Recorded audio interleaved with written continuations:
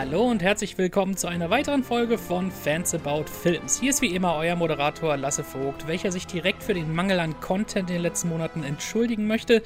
Nicht nur war ich sehr mit meiner Ausbildung beschäftigt, sondern auch mit der Organisation manch anderer Dinge. Dafür sitzt hier nun ein frisch gebackener Copywriter am Mikrofon und ich freue mich, dass ihr wieder eingeschaltet habt. Mein heutiger Gast ist bereits seit Jahren als Komponist in vielerlei Genres unterwegs.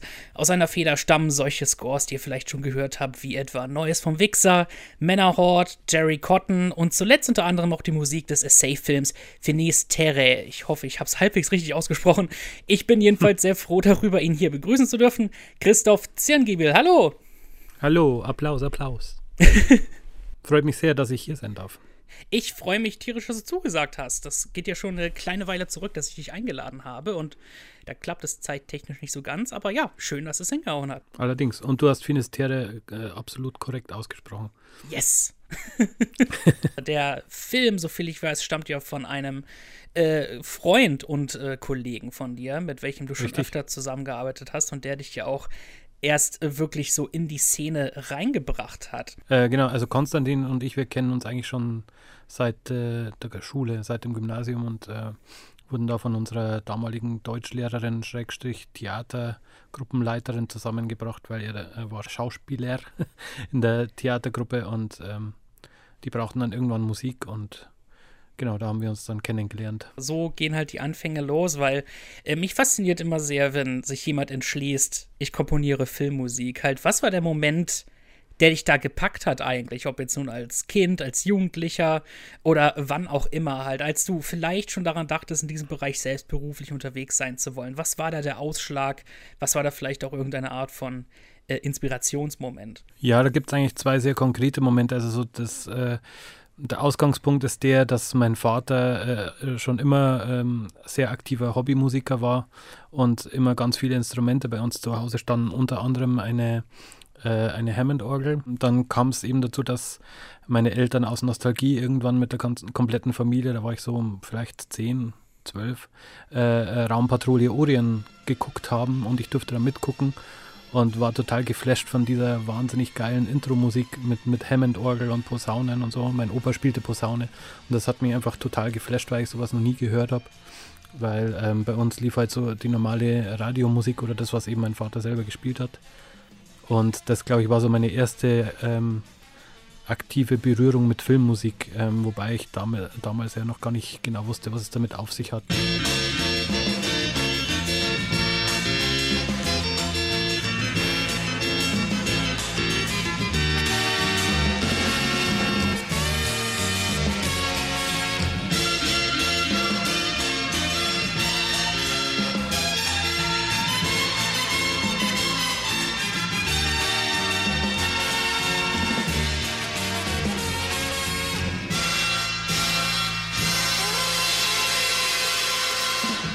Und so der richtige Aha-Moment war dann, als ich ein paar Jahre später Jurassic Park im Kino gesehen habe. War so auch einer meiner ersten richtigen Kinofilme, die ich aktiv gesehen habe. Und das hat mich einfach völlig umgehauen und habe mir gedacht, sowas will ich auch mal machen, was so Gefühle erzeugt beim Zuschauer, einfach wo man sofort merkt, man nimmt die Leute mit.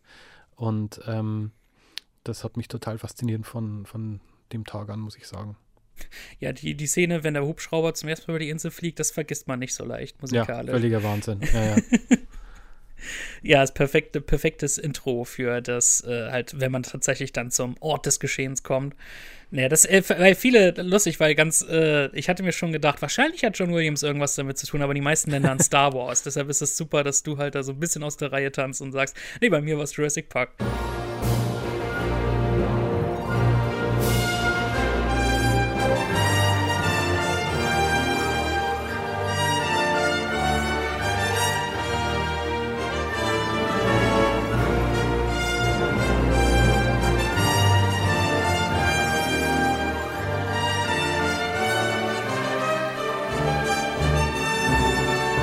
Du hast ja in deiner Laufbahn schon extrem viele Genres vertont, wie ich finde.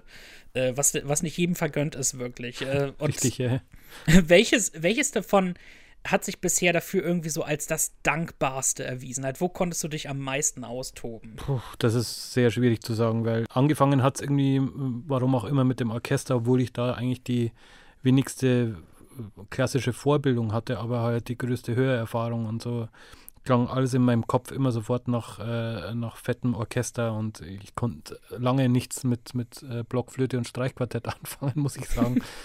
Und das war auch am Anfang so ein bisschen das Problem, dass natürlich vieles, was man so am Anfang als Filmstudent oder also gerade in Deutschland als Filmstudent oder als Berufsanfänger angeboten bekommt, halt nicht gerade nach irgendwie John Williams oder Hans Zimmer schreit, sondern halt irgendwie ein bisschen kleiner und zurückhaltender sein soll.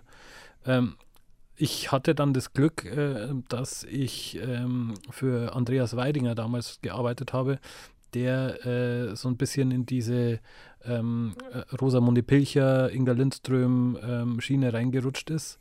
Aha, ja. Und das wird ja von außen gerne immer so ein bisschen belächelt, weil es halt oft leichte Kost ist und so, aber als Komponist ist es absolut gefundenes Fressen für mich gewesen, weil halt genau das verlangt wird, was ich gerne mag. Einfach schöne Melodien, bisschen Streichorchester mit Soloinstrumenten und so weiter. Und es ging dann schon am ehesten in die Richtung, wie ich mir Filmmusik vorgestellt habe, zu dem Zeitpunkt zumindest. Oh ja, da darf man eben richtig halt loslegen. Da muss man sich nicht zurückhalten mit der Musik. Da darf es gern ein bisschen offenherziger sein, natürlich. Ja, mittlerweile hat sich das auch ein bisschen geändert, aber als ich angefangen habe, war das schon sehr en vogue, dass man da eben, wenn die Sonne aufgeht, dann geht auch musikalisch die Sonne auf. Und das macht einfach riesigen Spaß, muss ich sagen. Ja, das ist aber interessant, wie halt viele heutzutage irgendwie auch viele Filmemacher irgendwie finden, Musik, die muss man jetzt nicht unbedingt so bemerken.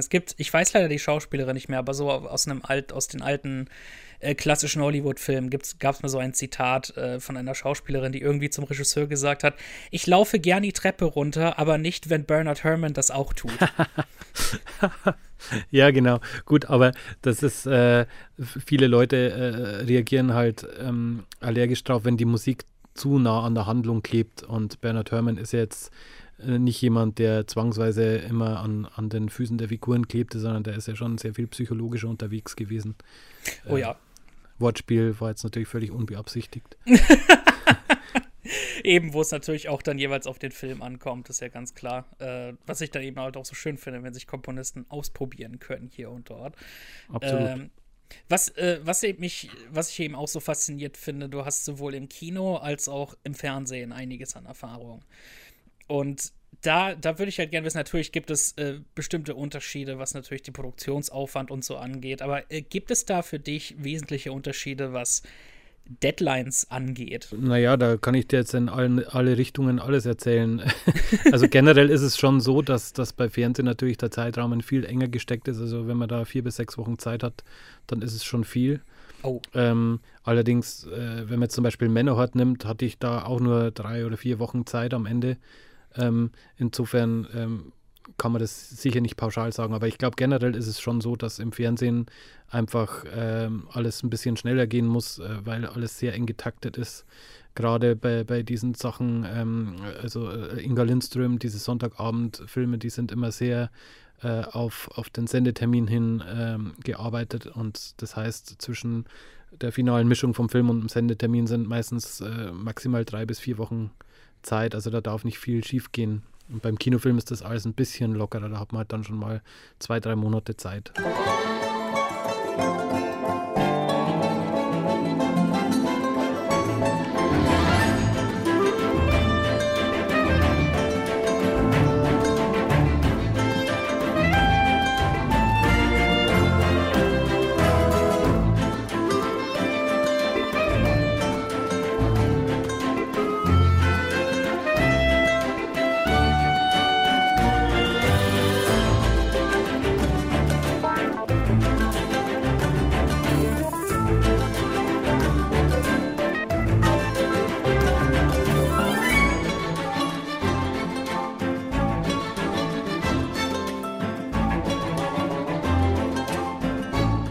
Gab es mal wirklich einen Fall, wo du halt wirklich nie eine komplette Fassung vor Augen hattest, wo du halt irgendwie wirklich da so von Szene zu Szene arbeiten musstest, je nachdem, was irgendwie gerade fertig war? Finisterre tatsächlich. Ah, tatsächlich, ja. Ja, das ist ganz spannend. Nee, also sonst hatte ich schon das Glück, dass die Filme dann ab einem gewissen Punkt so weit fertig waren, dass ich die Musik auch nochmal, also am Anfang des Films nochmal anpassen konnte oder so, wenn nötig. Also so mit heißer Nadel gestrickt war es bisher Gott sei Dank noch nie. Bei Finisterre allerdings war es schon so, dass der Film ist ja in Segmente unterteilt. Es gibt, ich glaube, 8 Kapitel sind es insgesamt und ich konnte mich damals immer nur von Kapitel zu Kapitel vorarbeiten, weil der Schnitt quasi zusammen mit der Musik entstanden ist. Und das war natürlich schon eine besondere Herausforderung, wenn man nur theoretisch weiß, wo der Film hingeht und wie er dann ausgeht, wo die emotionale Reise hingehen soll.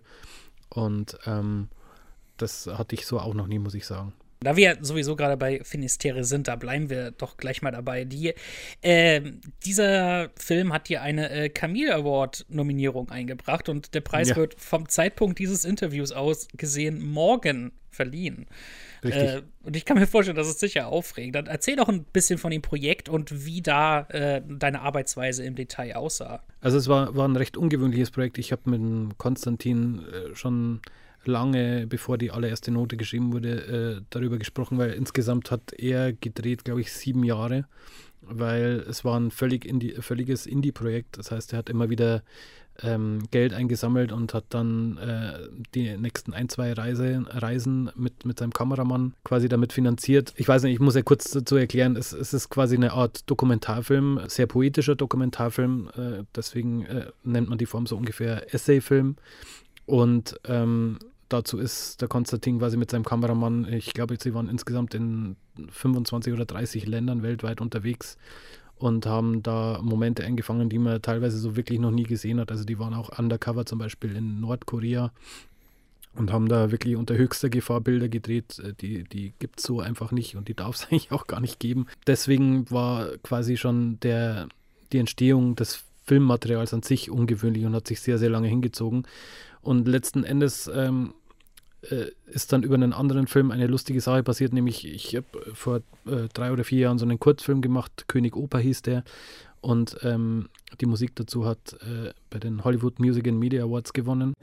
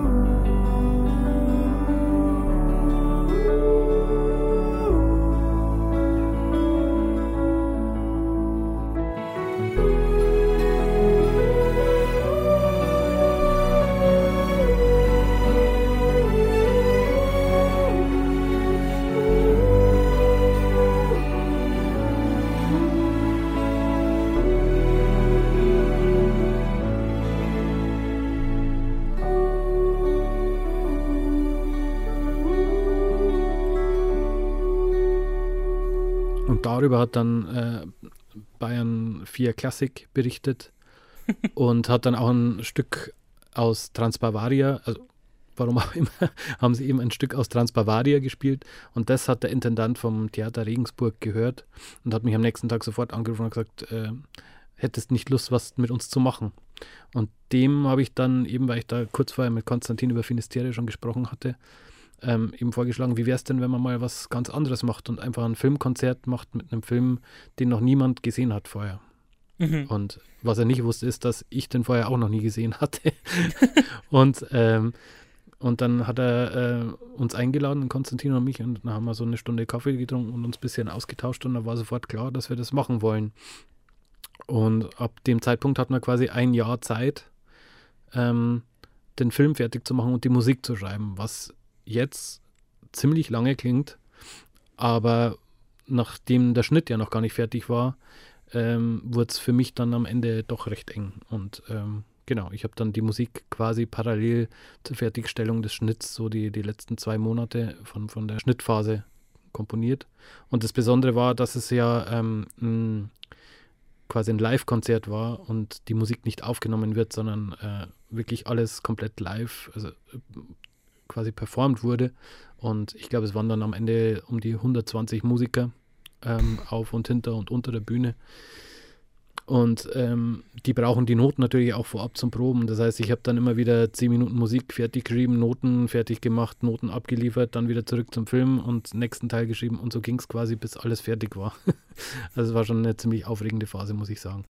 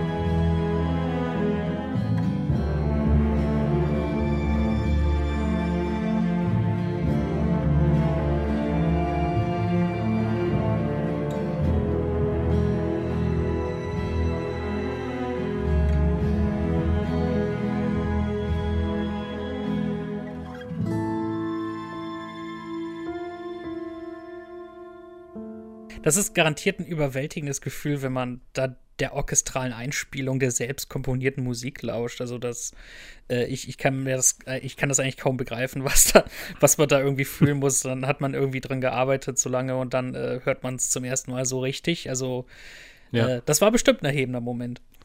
Absolut. Also ich meine, ich habe ja schon so, ich glaube, um die 40 Orchesterproduktionen vorher gemacht gehabt. Aber die Sache ist halt die, dass normalerweise bei einer Orchesteraufnahme hat man das Zepter in der Hand und kann Ansagen machen, kann noch Sachen ändern, keine Ahnung. In dem Fall war es wirklich so, man gibt die Noten ab und gibt quasi das Schicksal, also dem Schicksal den Taktstock in die Hand.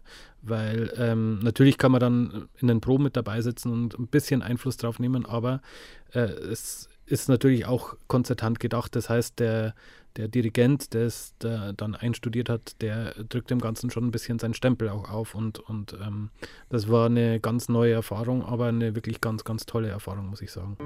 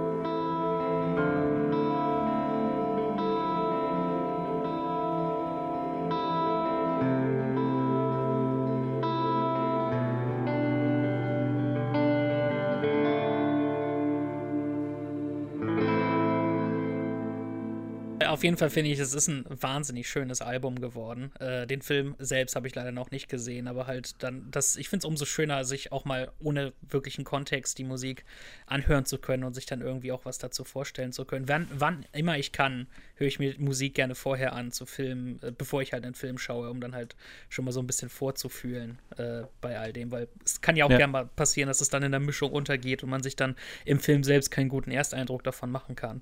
Absolut. Richtig, ja. Offensichtlich hattest du ja Regisseure, denen da Musik sehr, sehr wichtig war allgemein, also wo da also eine gewisse bestimmte Kommunikation herrschte. Es gibt ja bestimmt auch irgendwie Regisseure, die dann im Prinzip sagen, ja, wir brauchen einfach Musik hier und hier. Aber gibt es da ein allgemeines Vorgehen, wie du mit Regisseuren kommunizierst, halt um genau herauszufinden, was sie für ihren Film wollen? Aber ich denke mal, das variiert auch von Projekt zu Projekt. Ja, das variiert ziemlich stark, weil jeder Regisseur da irgendwie anders ist. Es gibt Regisseure, die einem großes Vertrauen entgegenbringen und einen erstmal ein bisschen machen lassen. Und es gibt Regisseure, die jede Note zweimal umdrehen und bevor sie irgendjemand anders hört. Also das ist sehr, sehr unterschiedlich und der Findungsvorgang ist auch sehr unterschiedlich. Also am besten funktioniert es eigentlich meistens, wenn die Leute gar nicht so drüber nachdenken, was sie wirklich konkret musikalisch wollen, sondern wenn sie eher erzählen, wo sie emotional hinwollen mit dem Film und mit den Charakteren.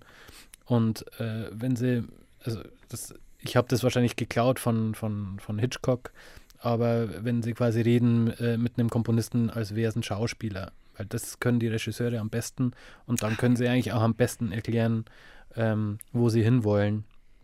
Und alles andere lenkt nur ab, weil bei Musik denkt man immer, man muss irgendwie jetzt besonderes Know-how beweisen und dem Komponisten irgendwie zeigen, dass man auch von Musik irgendwie Ahnung hat. Und gleichzeitig ist aber eine große Angst da, weil Musik natürlich einen sehr, sehr großen Einfluss haben kann auf die Ausrichtung des Films. Und deswegen ist es eigentlich am besten, es funktioniert leider nicht so oft, wenn man diese Ebene einfach ausblendet und einfach ganz auf einer ganz basic Storytelling und emotionalen Ebene spricht. Ja, total. Ich meine halt, wo sich dann ja auch mal so ein Hitchcock irren kann, wenn man die berühmte Duschszene bedenkt, wo er ursprünglich ja gar keine Musik haben wollte. Richtig. Und dann hat im Prinzip Herman gesagt, ja, du musst es nicht benutzen, aber hier, nimm das Stück hier mal. Genau, ja. Das passiert leider selten, sowas, ja. Ja, das ist, ich könnte mir sogar gut vorstellen, weil herrscht ja so ein bisschen allgemein so die Temp-Track-Mania. Ja. Mit so etwas hattest du garantiert auch schon mal zu kämpfen hier und dort. Klar. Ich meine, sowas kann helfen einerseits. Kann ich mir vorstellen, wenn halt im Prinzip gesagt wird, halt orientiere ich nicht an der Melodie, sondern halt so, das ist so ungefähr das Gefühl, das ich haben möchte, weil bestimmte Filmemacher, die können es vielleicht nicht exakt so in Worte fassen und dann sagen sich so. Aber schwierig wird es natürlich, wenn sie dann sagen, mach's genau so, aber halt noch im rechtlichen Rahmen und das kann natürlich erdrückend sein. Richtig, wobei ich bin ganz schlecht darin, Sachen wirklich zu kopieren, auch aus Versehen, sondern das ist dann wirklich, ich schaue mir das dann an und nehme so ein Grundgefühl mit und genau, und dann kommt halt irgendwas anderes oft hoffentlich dabei raus. Aber klar, es gibt auch so Momente, wo die Leute irgendwie was mit einem Temp-Track verbinden, was jetzt nicht genau formulieren können und was jetzt aber auch nicht so wirklich offensichtlich ist und das ist dann wirklich ganz schwierig, dafür Lösungen zu finden. Was so an Projekten als nächstes ansteht, wo ich ja sehr drauf gespannt bin, ist der von dir vertonte Kurzfilm Sigilum. Ich hoffe, man spricht es so aus. Ich hoffe auch. Zumal Fantasy ja eher ein selten beschrittenes Genre im deutschen Filmbereich ist. Und da würde mich halt interessieren, wie bist du zu dem Gig gekommen? Naja, Sigilum ist ja auch so ein Independent-Film von einer Gruppe von Leuten, die eher hinter der Kamera arbeiten, also Set-Aufnahmeleiter und ich weiß nicht, Tonassistenten oder so. Und die aber einfach mal was anderes machen wollten und da habe ich den über meinen Schwager, ich weiß nicht, wo der den herkennt, den Regisseur, den Peter Rüffer, kennengelernt. Und der hat mir dann so erzählt, also mein Schwager hat mir erzählt, die machen da so einen Fantasy-Film und mir so ein bisschen von der Geschichte erzählt. Und er hat gesagt, du, sag dem, der soll mich anrufen, wenn ich helfen kann, bin ich gern mit an Bord, weil ich einfach gerne Leuten ab und zu unter die Arme greife. So bin ich auch zu König Oper gekommen. Und das macht einfach immer wahnsinnig Spaß, einfach mal was was anderes auszuprobieren. Und wie viel Zeit hattest du da insgesamt oder halt wie viel Freiheit allgemein? Und können wir uns da natürlich auch auf ein Album freuen? Das interessiert mich natürlich auch sehr. Ja, Album, also es sind ja, weiß ich nicht, 12 Minuten Musik oder so, also ein Album wird es nicht werden, eher eine EP. Aber genau, ich würde die Musik schon veröffentlichen, sobald der Film dann auf Festivalreise geht. Und genau, aber wann das sein wird, weiß ich jetzt leider noch nicht. Was mich da auch eben sehr interessiert, ist, wie genau gehst du beim Komponieren vor? Halt, wie sehr halt so ein typischer Arbeitstag aus? Halt ganz egal, ob es jetzt nur ein Fernsehen oder Kino ist. Und wie lang ist dann auch so ein Arbeitstag? Wenn jetzt vielleicht mal alle Sterne günstig stehen und die Deadline vielleicht nicht mega eng ist. Also man kriegt ja immer so diese Hans-Zimmer-Schule mit, man muss rund um die Uhr arbeiten und Tag und Nacht erreichbar sein und so weiter. Das habe ich lange auch so ein bisschen so gehandhabt, vor allem im Studium, weil man ja studiert und nebenbei habe ich dann aber schon an Filmen gearbeitet, da ist die Zeit natürlich dann irgendwann knapp. Ich habe dann allerdings, ich glaube es war 2008 oder 2009, das Glück gehabt, eine kleine Masterclass mit Michael Giacchino mitmachen zu dürfen in Spanien. Wie cool. Das war wahnsinnig cool. Komischerweise, was mir am meisten hängen geblieben ist, dass er 2 Regeln hat, dass er in der Früh mit seiner Familie frühstückt und dass er abends mit seiner Familie Abend isst und quasi um 7 den Stift fallen lässt und mit seiner Familie um den Tisch zu sitzen. Und dann habe ich mir gedacht, ja, warum eigentlich nicht? Also man verplempert untertags viel Zeit, ist unfokussiert und sitzt dann halt mal bis in der Nacht um 2 da und könnte vieles davon einfach in kürzerer Zeit erledigen, wenn man sich so Zeitrahmen setzt. Und ab dem Zeitpunkt habe ich das dann eigentlich so gehandhabt, mit Ausnahmen natürlich. Also es gibt natürlich Situationen, da muss man dann halt mal ein paar Tage durcharbeiten und ein paar Nächte. Aber so im Generellen ist es halt gut, wenn man so einen festen Zeitrahmen hat. Und deswegen sieht mein Arbeitstag jetzt, vor allem jetzt, seit ich Vater bin, seit 5 Jahren, halt so aus, dass ich in der Früh um 7 aufstehe oder was und dann jetzt im Moment die Kleine dann in den Kindergarten bringen, wenn halt Kindergarten offen ist. Und dann auch gehe ich ins Studio, erstmal an den Schreibtisch, mache so ein bisschen E-Mails, Büroverträge, da fällt immer wahnsinnig viel an, das glaubt man gar nicht.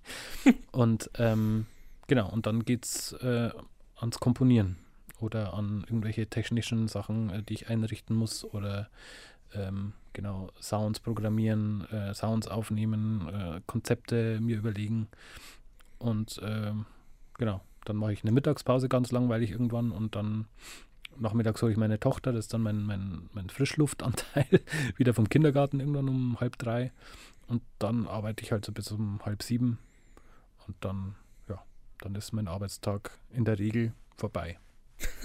Krass. Hast du da auch öfter mal natürlich das Drehbuch zur Hand, damit du halt immer irgendwie dann weißt, wohin die Reise geht von vornherein?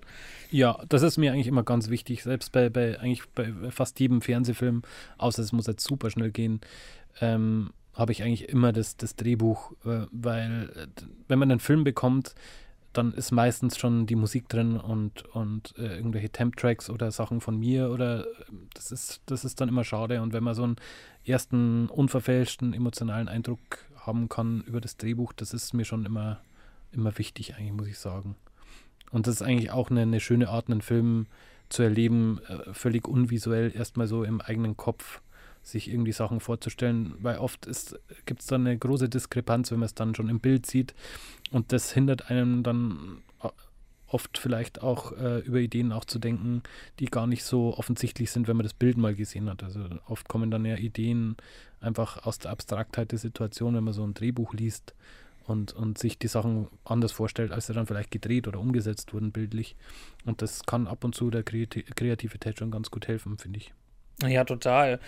Wie früh bist du denn dann eigentlich involviert? Also bestimmt variiert das ja auch von Projekt zu Projekt, aber gibt es da 2 extreme Gegenbeispiele, die du vielleicht nennen könntest? Also es gibt ab und zu mal die Situation, dass ein Komponist ausgetauscht wird und dann bin ich auch schon das eine oder andere Mal eingesprungen und dann ist man natürlich schon sehr weit im Prozess. Dann ist der Film vielleicht schon mal halb vertont worden und man fängt quasi dann wieder von vorne an oder so.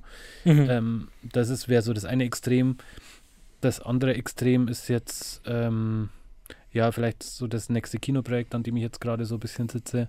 Ein Animationsfilm, wo ich vor Juli wahrscheinlich jetzt kein wirklich annähernd finales Bild sehen werde, aber schon quasi mich mit dem Regisseur austausche über Ideen und ein paar lose Szenen schon vertone, um mich da quasi anzunähern und ein bisschen Material zu sammeln und so einen Grundsound für den Film zu suchen. Das ist eigentlich eine super angenehme Arbeitsweise, muss ich sagen. Ja, ich meine, je früher, desto besser, finde ich halt auch. Vielleicht gibt es dann ja mal die Möglichkeit, Storyboards zu sehen oder sowas. Also sowas könnte ja durchaus sein bei Animation. Aber absolut, ja, klar. Aber das ist natürlich schon, also ich weiß nicht, die meisten Leute haben sowas ja noch nicht gesehen, aber das ist schon sehr abstrakt teilweise. Also ein Storyboard, so im klassischen Sinne, wie man es vielleicht von Marvel-Filmen kennt oder so, das ist natürlich sehr ansehnlich und kann man sich schon viel darunter vorstellen. Aber so diese normalen Storyboards per Hand mit Filzstift, die Figuren angedeutet und sehr rough animiert, das ist schon sehr speziell, muss ich sagen. Ja, mich fasziniert das immer sehr, halt Filme in einer bestimmten Form, halt wenn das möglich ist, Filme in so einer Form zu sehen, wo man vielleicht die Schauspielerszenen hat und dann halt für bestimmte Szenen sind das dann einfach Animatics oder wirklich nur grobe Storyboards, wo dann halt noch vieles zusätzlich in der Post reingepackt werden muss. Halt da wird einem so dieser Gegensatz auch mal so schön klar, wo dann halt, wie viel ist eigentlich echt genau, wie viel konnte am Set entstehen und wie viel müssen sie an dieses Team von kreativen Leuten geben, die dann wirklich die Lücken füllen, damit es toll aussieht. Ja, richtig. Wobei ja leider in Deutschland, also bei Realfilmen, das Storyboarden eigentlich so gut wie nie stattfindet. Oh. Das ist also ist mir zumindest so nicht untergekommen, außer halt früher, als ich mit Cyril Boss und Philipp Stennert noch gearbeitet habe. Die haben das schon gerne so gemacht. Oh ja, die kamen mir vor wie welche, die so arbeiten tatsächlich. Ja. Da wirkt alles so auf eine Art durchgeplant, wo man denkt, oh ja, da war definitiv halt so eine länger währende Idee dahinter. Absolut, ja. Mit denen hast du ja auch so richtig deinen größeren Einstand gefeiert, halt gemeinsam mit Helmut Zerlett hast du ja richtig. Neues vom Wichser, so sind garantiert viele auch als erstes irgendwie auf dich als Komponist gestoßen. Bei mir war es jedenfalls so.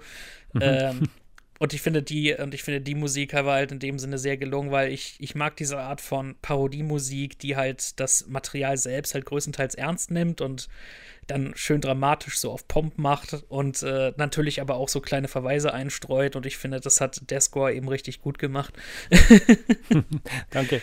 Das macht einfach auch riesig Spaß, muss ich sagen. Das hat mir schon immer Spaß gemacht. Also zum Beispiel diese Hotshots-Filme, wenn du die kennst, ja. Das hat mich immer total fasziniert und sowas dann selbst mal zu machen und dann mal irgendwelche Filmzitate, die man schon, oder Filmmusikzitate, die man ewig kennt, einfach mal einzubauen und schauen, ob es jemand merkt. Das war schon einfach eine richtig coole Erfahrung. Ja, das bei den Zucker Abrams-Filmen hat man das wie bei Airplane oder Top Secret, wenn er da auch, ich meine, da hatten sie ja bei Airplane so jemanden wie Elmer Bernstein, wo man denkt, ja, der macht ja keine halben Sachen und der hat's genau richtig gemacht mit Dramatik und zwischendurch mal Anspielungen hier und dort. Ich finde, so funktioniert das richtig gut. Und dann halt der Folgefilm von Boss und Stennert, welcher dann ja Jerry Cotton war, was ja auch eine sehr interessante, also ein sehr interessanter Stilmix fast schon, aber auf jeden Fall halt so eine Rückbesinnung auf diese Art von Pulp-Geschichte, wie sie nicht unbedingt halt jetzt super populär in Deutschland ist, aber ich fand, es war ein sehr, sehr interessantes Experiment, wo man dann halt so wirklich so wo in die Vollen geht, was das anging, und eben das hat auch der tolle Score wieder gespiegelt. Ich fand das so gelungen, wie da halt wirklich drin geschwommen wurde in so, und jetzt sind wir hier mal so richtig, jetzt haben wir mal so richtig Spaß hier, und das fand ich einfach wirklich herrlich erfrischend.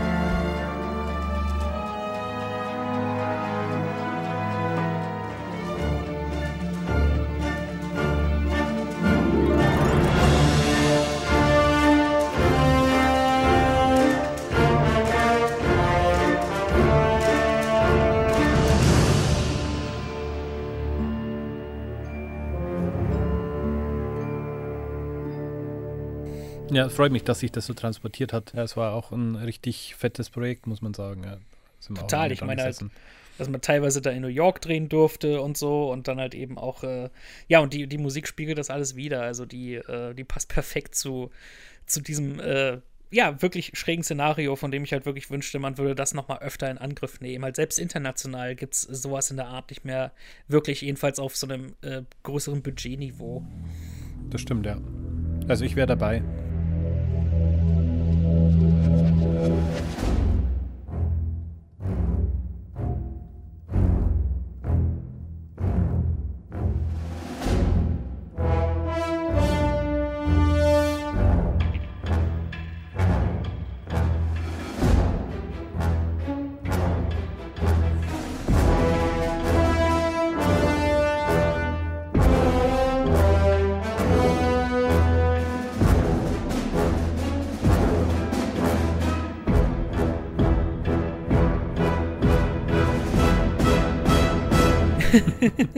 Das wäre schön. Man muss halt wirklich diesen Balanceakt hinkriegen zwischen halt Humor und dann aber andererseits so die Grundhandlung irgendwie halbwegs ernst durchziehen, damit man sich in etwas langhangeln kann. Ist ein Drahtseilakt. Aber ich finde, da ist es irgendwie größtenteils aufgegangen. Da hatten sie einfach auch eine gute Besetzung. Richtig, und insgesamt der Stil hat sich da so gut verbunden mit allem, halt vom visuellen her, vom musikalischen her und eben halt diese Pulp-Geschichte, wo man dann dachte, das ist ein schöner Throwback und heutzutage, macht man sowas nicht mehr wirklich. Leider, ja.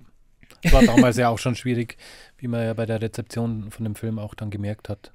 Ja, mir kam es halt vor, viele Leute haben das entweder halt, ich glaube, einige haben so ungefähr den Sinn verstanden, aber es hat nicht vielleicht hundertprozentig für sie geklappt oder halt einige dachten nicht so ganz halt, es ist nicht exakt Komödie, es ist nicht exakt Parodie, was genau ist das? Und ich habe den gesehen, dachte, das ist irgendwie was Eigenes. Ja.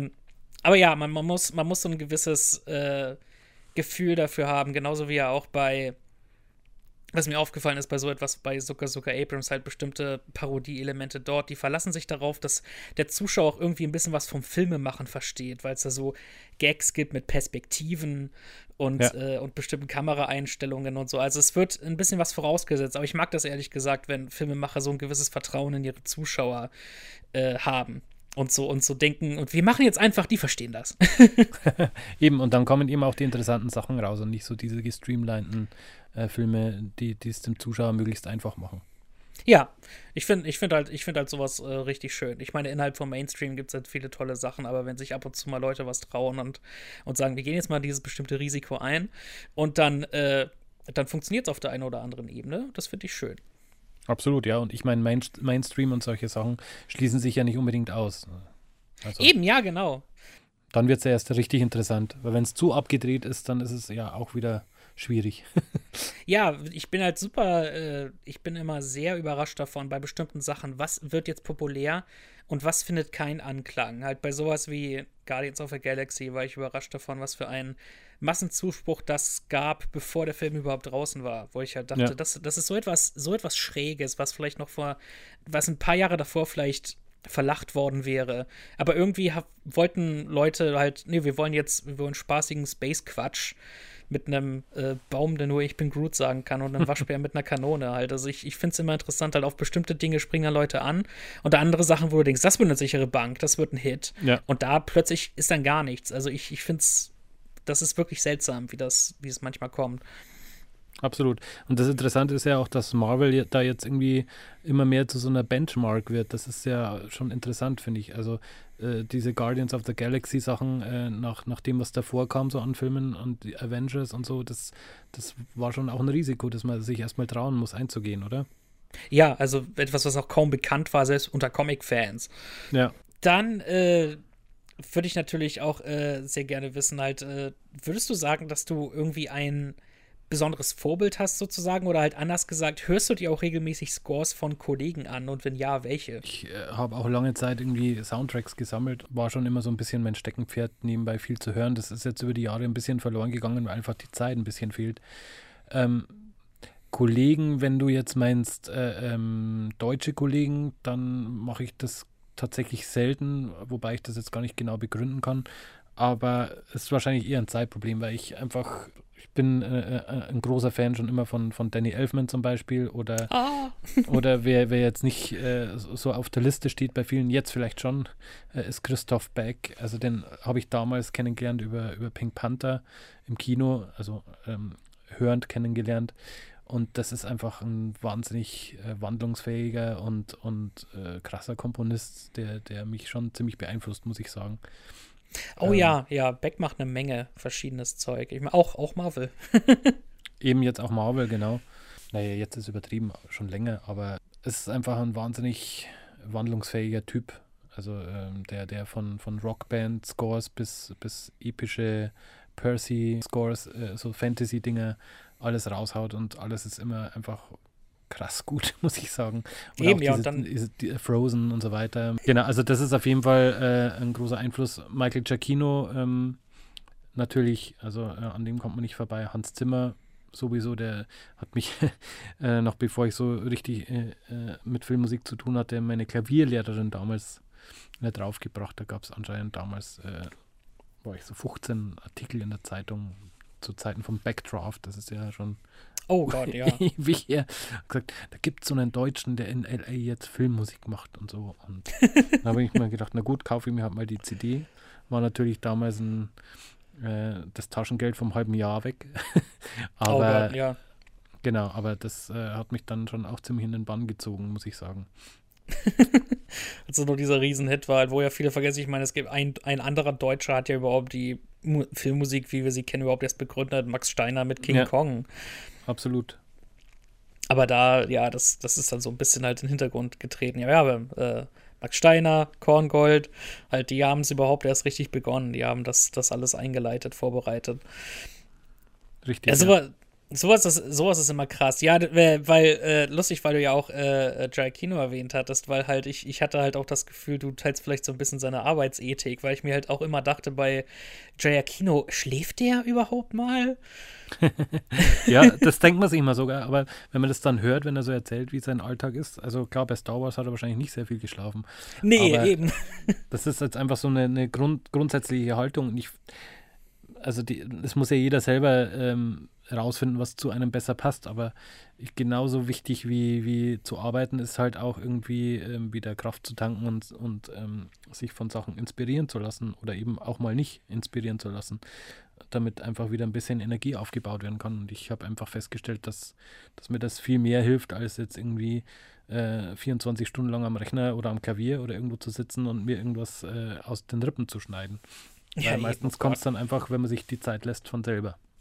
Ja, das ging ja auch gar nicht anders. Ja, aber halt, ja, lustig, weil ich wusste das gar nicht über ihn, wie er sich das einteilt. Aber ja, dass man sich da entsprechend so ein bisschen von inspirieren lässt, ist umso besser von dieser Art von Arbeitsweise, weil sonst verliert man alles, was wirklich wichtig ist. Wie gesagt, halt, weil deine Filmografie halt und eben auch halt, was das Fernsehen angeht, da ist so unfassbar viel und das hat sich innerhalb von vergleichsweise halt wenigen Jahren ja angesammelt, weil du bist ja noch längst nicht so lange unterwegs wie halt da bestimmte Hollywood-Kollegen, aber halt das ist schon krass, aber ich meine, das zeigt dann ja eben auch umso mehr, dass man halt dann vieles richtig macht, wenn man so denkt, yo, hab's im Griff und krieg aber halt gute Gigs hier. Das, denke ich, ist auch ein schönes Gefühl. Ja, wobei das Gefühl, dass man alles richtig macht, das hat man ja selten, weil meistens ist man eher so in Panik, muss ich sagen, so als Komponist, weil man ja ständig auf der Suche ist. Es ist ja nie so, dass man sich immer sicher fühlt, weil da hat man dann einen Film abgeschlossen, mit dem man dann irgendwie zufrieden ist und dann stellt sich schon meistens auch das Gefühl wieder ein, ja, kann ich das nochmal? Und aus der Erfahrung, wenn man jetzt so viele Sachen gemacht hat, dann ist die logische Antwort natürlich kannst du das, du kannst es auch noch 10-mal machen, aber auf einer emotionalen Ebene ist man sich da halt nicht immer so sicher. Ja, eben, also da muss man halt wirklich irgendwie Vertrauen halt in verschiedene Dinge setzen oder eben auch, wenn der Regisseur jeder dann irgendwie vertraut und dann kommt vielleicht irgendwas raus, was dann nicht unbedingt das ist, was er sich vorgestellt hat. Ich meine, und dann muss man es umschreiben halt, wenn sowas passiert, das ist bestimmt auch nicht immer super günstig. Ja, also damit habe ich jetzt meistens eher weniger das Problem. Also das kommt natürlich immer darauf an, wie die Kommunikation läuft. Wenn es jetzt jemand ist, der der einen jetzt einfach um des Schreibens willen oder um der eigenen Entscheidungsschwäche willen einfach immer neue Sachen schreiben lässt, dann ist das natürlich sehr enervierend. Aber wenn man jetzt, ist mir auch schon öfter passiert, dass man einen Film irgendwie halb oder ganz vertont und dann irgendwie merkt, oh, also irgendwie geht das jetzt in eine falsche Richtung oder es kommt dann jemand mit an Bord, Produzent, der vorher nicht gehört hat und sagt, ach nee, das haben wir uns schon anders vorgestellt, dann nochmal wegzuschmeißen und von vorne anzufangen, das empfinde ich jetzt gar nicht so sehr als schlimm, muss ich sagen. Also okay. finde ich jetzt eher als Chance, weil man ja doch gerade im Fernsehbereich oft schnell arbeiten muss und dann im Nachgang sich denkt, ach, das hätte man vielleicht auch besser lösen können oder anders lösen können oder hätte ich mir vielleicht nochmal 2 Tage Gedanken machen drüber wollen oder so. Und wenn man die Möglichkeit dann hat, ist das nicht immer was Schlechtes. Weil, ich meine, trotzdem sitzt einem natürlich so ein bisschen die Zeit im Nacken, aber wenn man so im Prozess ist das dann oft gar nicht mehr so sehr das Problem, muss ich sagen. Weil wenn man den Film dann einmal durchkomponiert hat, dann kennt man wirklich jeden Schnitt und jede Szene. Und dann fallen viele Problematiken, die man so beim ersten Durchkomponieren hat, schon mal nicht so schwer ins Gewicht. Dann erstellt man ja quasi so eine Art von persönlicher Demo-Reel für sich selber halt irgendwie. Ich habe jetzt diesen Score dafür geschrieben und jetzt mache ich dasselbe Projekt nochmal, aber anders. Genau, ja. Wobei man ja nicht selber bestimmt, wie das Demo-Reel ausschaut, wirklich, aber das ist ja nicht schlimm, das ist ja der Teil des Berufs. Ja, eben, und ich meine dann für das persönliche Gefühl, wo man sich halt irgendwie, man kriegt dann eben die Gelegenheit, sich dann auszuprobieren dazu. Genau, ja. Ich finde halt allgemein in Filmanalyse und in Filmkritik, da wird halt auch die Filmmusik immer kaum erwähnt und ich hab's mir immer auch so zur eigenen Sache gemacht. Halt, ich möchte darüber sprechen, ganz egal bei welchem Film. Ich möchte das in irgendeiner Form erwähnen. Und bei dem Telestammtisch, bei dem Podcast, wo ich mit beteiligt bin, auch, da fragen sie mich halt immer schon, wenn ich dann bei einer Kritik beteiligt war, fragen sie mich dann immer direkt, okay, was sagst du denn zur Musik? Das ist dann immer so mein Moment, wo ich dann halt so ein bisschen was erzählen kann. Ja, nee, das finde ich auch toll, dass das jetzt das glaube ich, hat sich jetzt auch in den letzten Jahren wieder stärker entwickelt, so dass die Leute, die sich für sowas interessieren, einfach auch wieder eine größere Plattform kriegen und sich besser vernetzen können über Sachen wie Facebook und so. Jetzt klinge ich schon wie so ein alter Hase. Facebook ist ja auch schon wieder 10 Jahre alt. Aber ich glaube, das hat schon dazu beigetragen, dass da jetzt einfach ein größeres Interesse und auch eine größere Präsenz für das Thema wieder zur Verfügung steht. Und das finde ich echt eine tolle Sache. Weil wenn man immer im dunklen Kämmerlein sitzt und vor sich hinarbeitet und kein Feedback wirklich, also ich bin ja nicht John Paul oder so und kriege jeden Tag Liebesbriefe für meine Hundefotos, aber deswegen ist es einfach wirklich wichtig, was Leute wie du machen, weil das so ein bisschen auch uns pusht, ja, und so ein bisschen jetzt sehr dramatisch ausgedrückt am Leben hält, wenn man einfach mal ein bisschen Feedback und Aufmerksamkeit kriegt. Ja, eben genau, weil ich ärgere mich jedes Mal, wenn ich DVD-Extras durchstöbere und da ist nichts zur Musik, halt ganz egal welcher Film. Das nervt mich immer tierisch. Und meiner Meinung nach finde ich aber auch, jeder Film sollte jedenfalls, ich meine, es gibt ja auch bestimmte Filme, die vielleicht kaum oder gar keine Musik haben, aber halt bei jedem Film, wo es entsprechend Musik gibt, ich finde, da sollte es eine halt nur Score-Tonspur geben. Einfach das nur ist ja das Unaufwendigste, ja.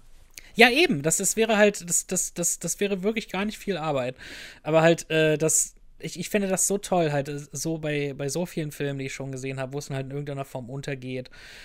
Und dann halt muss man sich das irgendwie rausfiltern oder man schneidet dann selber halt den Score-Track drüber, um zu gucken, wie wirken die Bilder nur mit Musik. Es gibt einen ganz tollen YouTube-Kanal, den ich hier empfehlen möchte für alle. Scenes and Scores.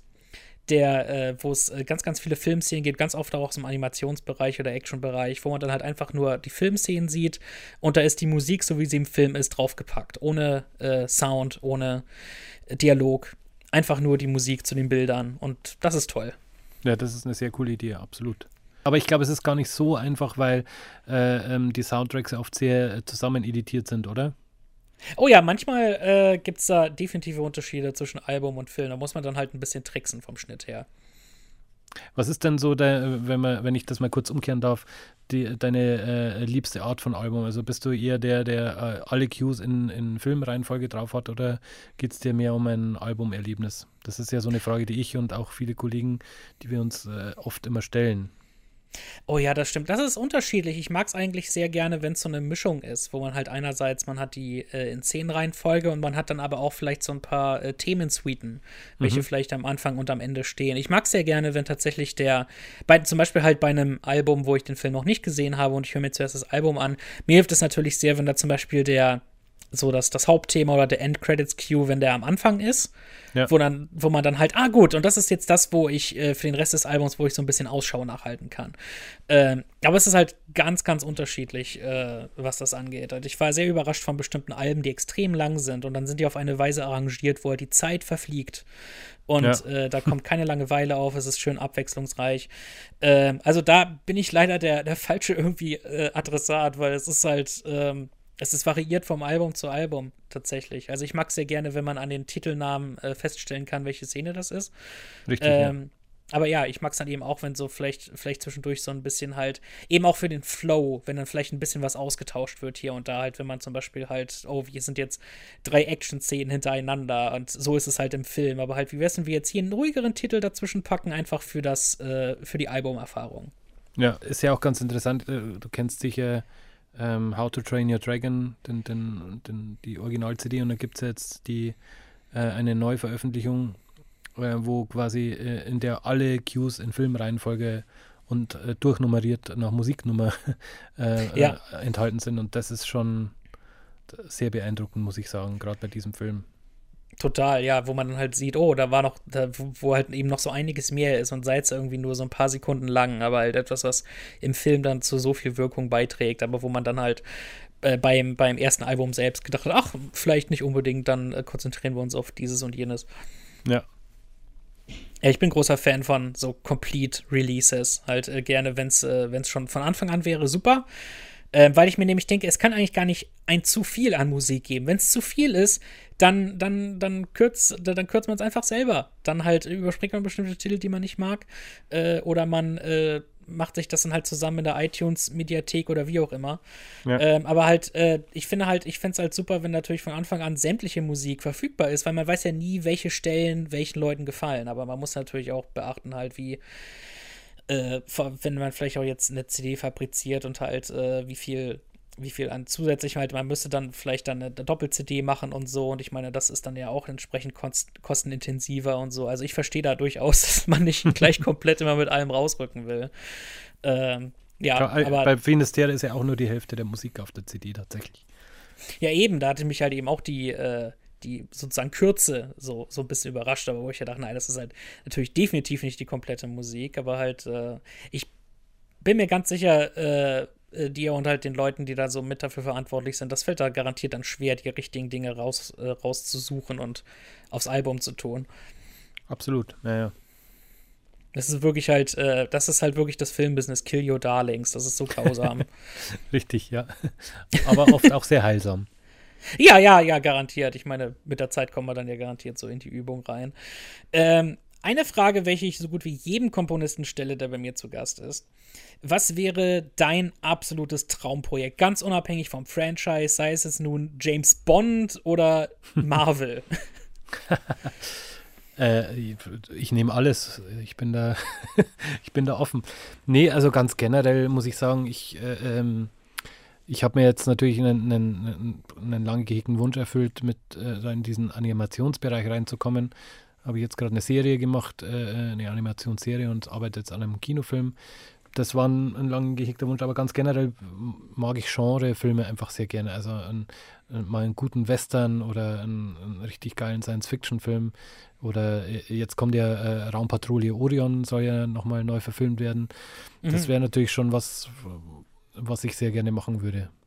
Einfach, aber das ist in Deutschland ja auch wirklich sehr selten geworden. Jetzt durch die Streamer, Netflix und so weiter, kommt es ja jetzt wieder so ein bisschen und wird wieder von den Zuschauern mehr geguckt. Insofern, ja, here's hoping, dass wir da vielleicht ein bisschen in die Richtung wieder mehr gehen können. Also gerne mal. Da geht man Wagnisse ein halt bei Streaming, wo halt wirklich sich Netflix denkt, vielleicht gibt's hierfür irgendein Publikum, wir versuchen es mal. Ihr habt ja eine Staffel von diesem schrägen Zeug. Und genau. Das ist das Tolle eben an Streaming, wo sie sich irgendwie nicht wirklich jetzt Sorgen darum machen, wie viele genau gucken das jetzt. Aber der Nachteil eben ist dann halt, dass Netflix ja auch selten irgendwie länger als 2 bis 3 Staffeln macht irgendwie, wo es ihnen vor allem halt eben darum geht, mit diesem neuen wollen wir jetzt neue Subscriber und um das Weitere kümmern wir uns jetzt nicht wirklich. Also es ist ein zweischneidiges Schwert.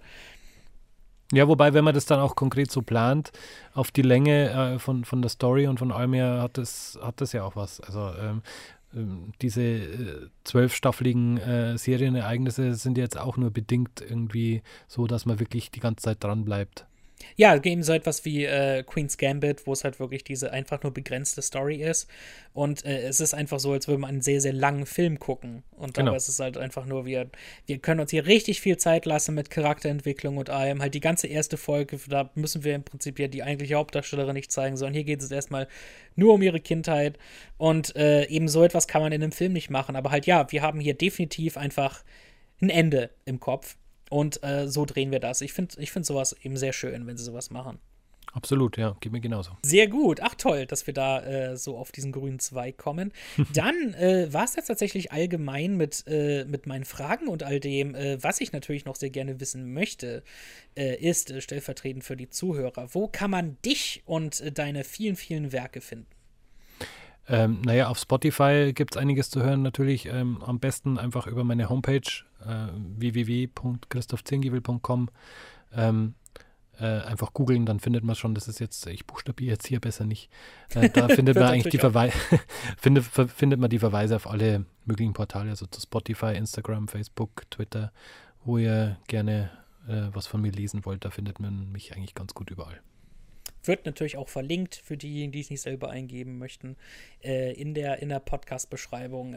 Diesen Podcast hier, den ihr gerade anhört, liebe Hörer, findet ihr auf iTunes und Soundcloud. Er trägt den Namen Fans About Films, wo ich sowohl Deutsch als auch Englisch unterwegs bin. Zusammen mit Lyle Perez, gerade im Moment pausieren wir, hoste ich It's a 90s Christmas Podcast, zu hören auf podomatic.com und außerdem auch iTunes.